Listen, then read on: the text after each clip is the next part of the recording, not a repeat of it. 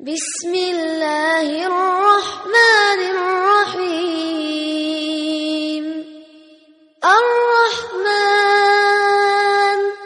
அல்லமல் குர்ஆன் خلقல் இன்சான் அல்லமஹுல் பயான் الشمس والقمر بحسبان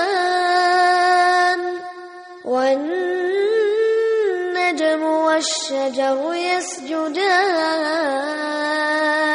பெருமைக்குரியர்களே, இது இந்த சுத்தம் தொடர்பான, அதாவது இந்த அசுத்தம் தொடர்பான இந்த சுத்தம் மற்றும் அசுத்தம் தொடர்பான இந்த மிக முக்கியமான விஷயங்களோடு சேர்த்து அசுத்தத்தினுடைய வகைகள் என்ன என்பதை கட்டாயமாக ஒரு முஸ்லீம் விளங்கிக் கொள்ள வேண்டும். என்றால் எதெல்லாம் அசுத்தம் என்பதை ஒரு முஸ்லீம் தெளிவாக தெரிந்து கொண்டால் தான் அதிலிருந்து தன்னை சுத்தம் செய்து கொள்வதற்கு என்ன செய்வான், தன்னை முற்படுத்துவான் அல்லது அதிலிருந்து சுத்தமாக இருப்பதற்கு முயற்சிப்பான்.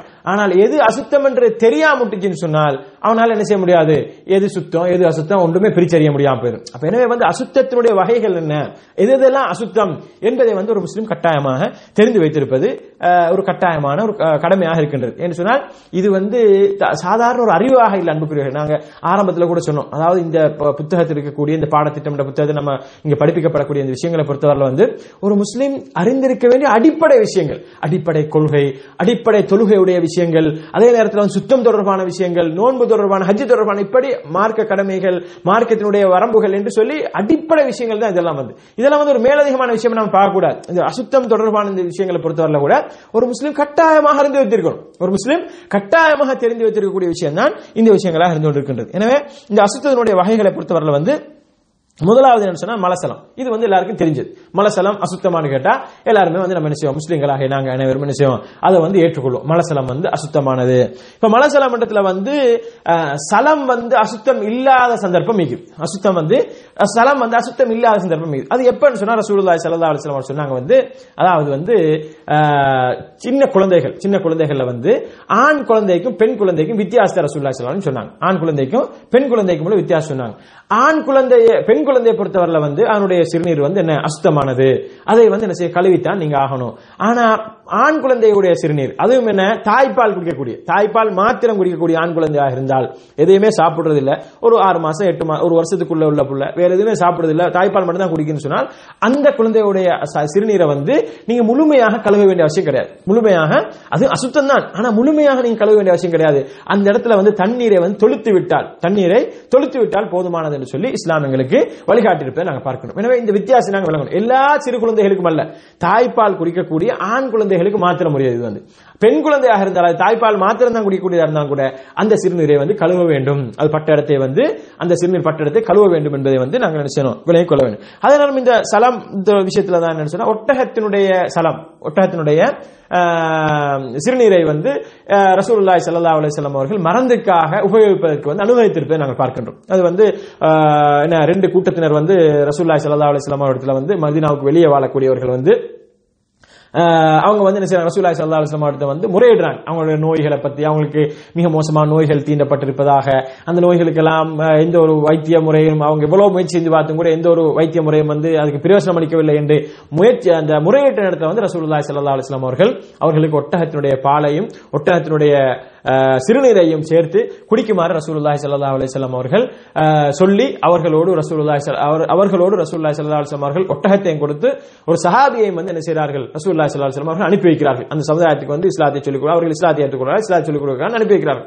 ஆனால் அவர்கள் அந்த ரசூலுல்லாஹி ஸல்லல்லாஹு அலைஹி வஸல்லம் அவர்கள் சொன்ன பிரகாரம் அந்த மருத்துவ முறையை அவர்கள் பயன்படுத்தி அவர்கள் குணமானதுக்கு பின்னால் நன்றி கெட்டவர்களாக நடக்கிறார்கள். நன்றி கெட்டவர்களாக அந்த ஒட்டகத்தை அறுத்து அந்த சஹாபியை கொலை செய்து இவ்வளவு மோசமான செயல் எல்லாம் செய்கிறார்கள். இதை கேள்விப்பட்ட ரசூலுல்லாஹி ஸல்லல்லாஹு அலைஹி வஸல்லம் அவர்கள் மீது யுத்தம் செய்ததாக நாங்கள் பார்க்கிறோம். எனவே அன்புக்கும் பெருமைக்குரியவர்களே, நான் இங்கே சொல்ல வர விஷயம் என்று சொன்னால், ஒட்டகத்தினுடைய சிறுநீரை ரசூலுல்லாஹி ஸல்லல்லாஹு அலைஹி வஸல்லம் அவர்கள் இப்படி இதுக்காக வேண்டி மருத்துவத்துக்காக வேண்டி பயன்படுத்தலாம் என்று சொல்லி அனுமதித்திருப்பதை நாங்கள் பார்க்கின்றோம். அடுத்ததாக அன்புக்கும் பெருமைக்குரிய சுத்தத்தினுடைய வகைகள் இரண்டாவது வகை என்று சொன்னால் வதி என்று சொன்னால் இது சிறுநீருக்கு பிறகு வெளியேறக்கூடிய வெண்மையான ஒரு வெட்டையான நிறத்தில் வரக்கூடிய ஒரு பதார்த்தத்தை தான் சொல்றது வதி என்று சொல்லப்படும். இந்த வதியை பொறுத்தவரை சிறுநீருக்கு பின்னால் வரக்கூடியது. இந்த வெண்மையான திரவத்தை பொறுத்தவரை இதுவும் என்ன, இது அசுத்தமானது என்பதை நாம் கட்டாயமாக தெரிஞ்சு வைத்திருக்க வேண்டும். அதுவும் என்ன, அசுத்தமானது. அதே நேரம் மூன்றாவது வகை என்ன சொன்னா மதி. மதி என்பது இது பாலுணர்வு மேலிடும் போது வெளியேறக்கூடிய வெண்மையான வலுவலுப்பான ஒரு நீராகும். இதுவும் என்ன, இதுவும் அசுத்தமானது. இதுவும் அசுத்தமானது என்பதை மிக தெளிவாக நாங்கள் விளங்கிக் கொள்ள வேண்டும். ஆனால் இந்திரியத்தை பொறுத்தவரையில அது சுத்தமானதே. ஆனால் அது ஈரமாக இருந்தால் அதை கழுவுவதும், காய்ந்திருந்தால் சுரண்டி விடுவதும் விரும்பத்தக்கதாகும். இந்திரியத்தை பொறுத்தவரையில என்ன, அதிலிருந்து அல்லாஹ் தஆலா மனிதனை படைத்தான். இந்திரியத்திலிருந்து மனிதன் படைக்கப்பட்டான். எனவே அது சுத்தமானது என்று இஸ்லாம் சொல்கின்றது. ஆனால் அது ஈரமான இருந்தால் அதை கழுவுவதும், அதை அதாவது காய்ந்திருந்தால் அதை சுரண்டி விடுவதும் விரும்பத்தக்கதாக இருக்கின்றது. ஆனால் இந்திரிய வெளியானால் குளிப்பது கடமை கேட்டால் குளிப்பது கடமை. அது சுத்தமானதுன்னு சொல்லி குளிக்கிற கடமை இல்லைன்னு நினைச்சிடப்படாது. அது இந்திரியத்துக்கு மாத்திரம் அது சுத்தமானதுன்னு சொல்லி இஸ்லாம் சொல்லியிருந்தாலும் கூட அது வெளியேறும் பட்சத்தில் அதை என்ன செய்யும், குளிப்பு கடமையாகுது. அது சம்பந்தமா பின்னால பார்ப்போம் இன்ஷா அல்லாஹ். இதை நம்ம என்ன செய்யணும், ஆரம்ப கட்டமாக நம்ம விலையை கொண்டு மலசலம் எப்படி அதாவது அசுத்தமானது, அதே போன்று வதி அசுத்தமானது. வதி என்று சொன்னால் சிறுநீருக்கு பின்னால வரக்கூடிய அந்த வெண்மையான அந்த நீராகும். அதே நேரம் மதி என்று சொல்லக்கூடிய பாலுணர்வுடைய மேலிட்டின் போது வெளியேறக்கூடிய அந்த வலுவலுப்பான இதுவும் என்ன, மதியும் அசுத்தமானது என்பதை மிக தெளிவாக நாங்கள் விளங்கிக் கொள்ளணும். அடுத்த அன்புக்கும் பெருமதிக்குரியவர்களே, அசுத்தத்தினுடைய வகைகள்ல நான்காவது வகையாக என்னன்னு சொன்னால், எதனுடைய இறைச்சியை உண்ணுவது அனுமதி இல்லையோ, எதனுடைய இறைச்சி உண்ணுவது அனுமதி இல்லையோ அந்த அப்பிரானுடைய சிறுநீர் விட்டையாகி இரண்டுமே என்ன செய்யும், அசுத்தமாகும். அப்ப இதுல இருந்து என்னன்னு சொன்னால், இப்ப இதுல இருந்து எப்படி விளங்குதுன்னு சொன்னால், எதன் இறைச்சியை உண்ண அனுமதி உள்ளதோ அப்பிரானுடைய சிறுநீரும் விட்டையும் அசுத்தமாகாது. நாங்க ஆரம்பத்தில் சொன்ன மாதிரி மலசலத்தினுடைய ஒட்டகத்தினுடைய சலத்தை பத்தி சொன்னோம். ஒட்டகத்தினுடைய சலம் அதை மருத்துவத்துக்கு இஸ்லாம் எடுக்க சொல்லுதோ என்றதை நாங்க சிறுநீரை எடுக்கலாம்னு சொன்னோம். அப்ப அதே மாதிரி ஏனைய பிராணிகள் எதனுடைய இறைச்சி உண்ணுவதற்கு அனுமதி இருக்கின்றதோ அந்த இறைச்சி உண்ணுவதற்கு அனுமதிக்கப்பட்ட அந்த பிராணியுடைய மலசலம் என்ன செய்யும், அது சுத்தமாகும். எதனுடைய இறைச்சியை உண்ணக்கூடாதோ, ஹராமாக்கப்பட்டிருக்கின்றதோ அதனுடைய மலசலம் அசுத்தமானது என்பதை நாங்கள் விலகிக் கொள்ள வேண்டும். அதே நேரம் மேற்குறிப்பிடப்பட்ட இந்த அசுத்தங்களுடைய ஆடையிலோ உடலிலோ பட்டுவிடும் சொன்னால் அவற்றை நீக்குவதும் கழுவுவதும் என்ன செய்யும், அவசியமாகும். மேற்குறிப்பிட்ட என்ன, மலசலம், வதி, மதி.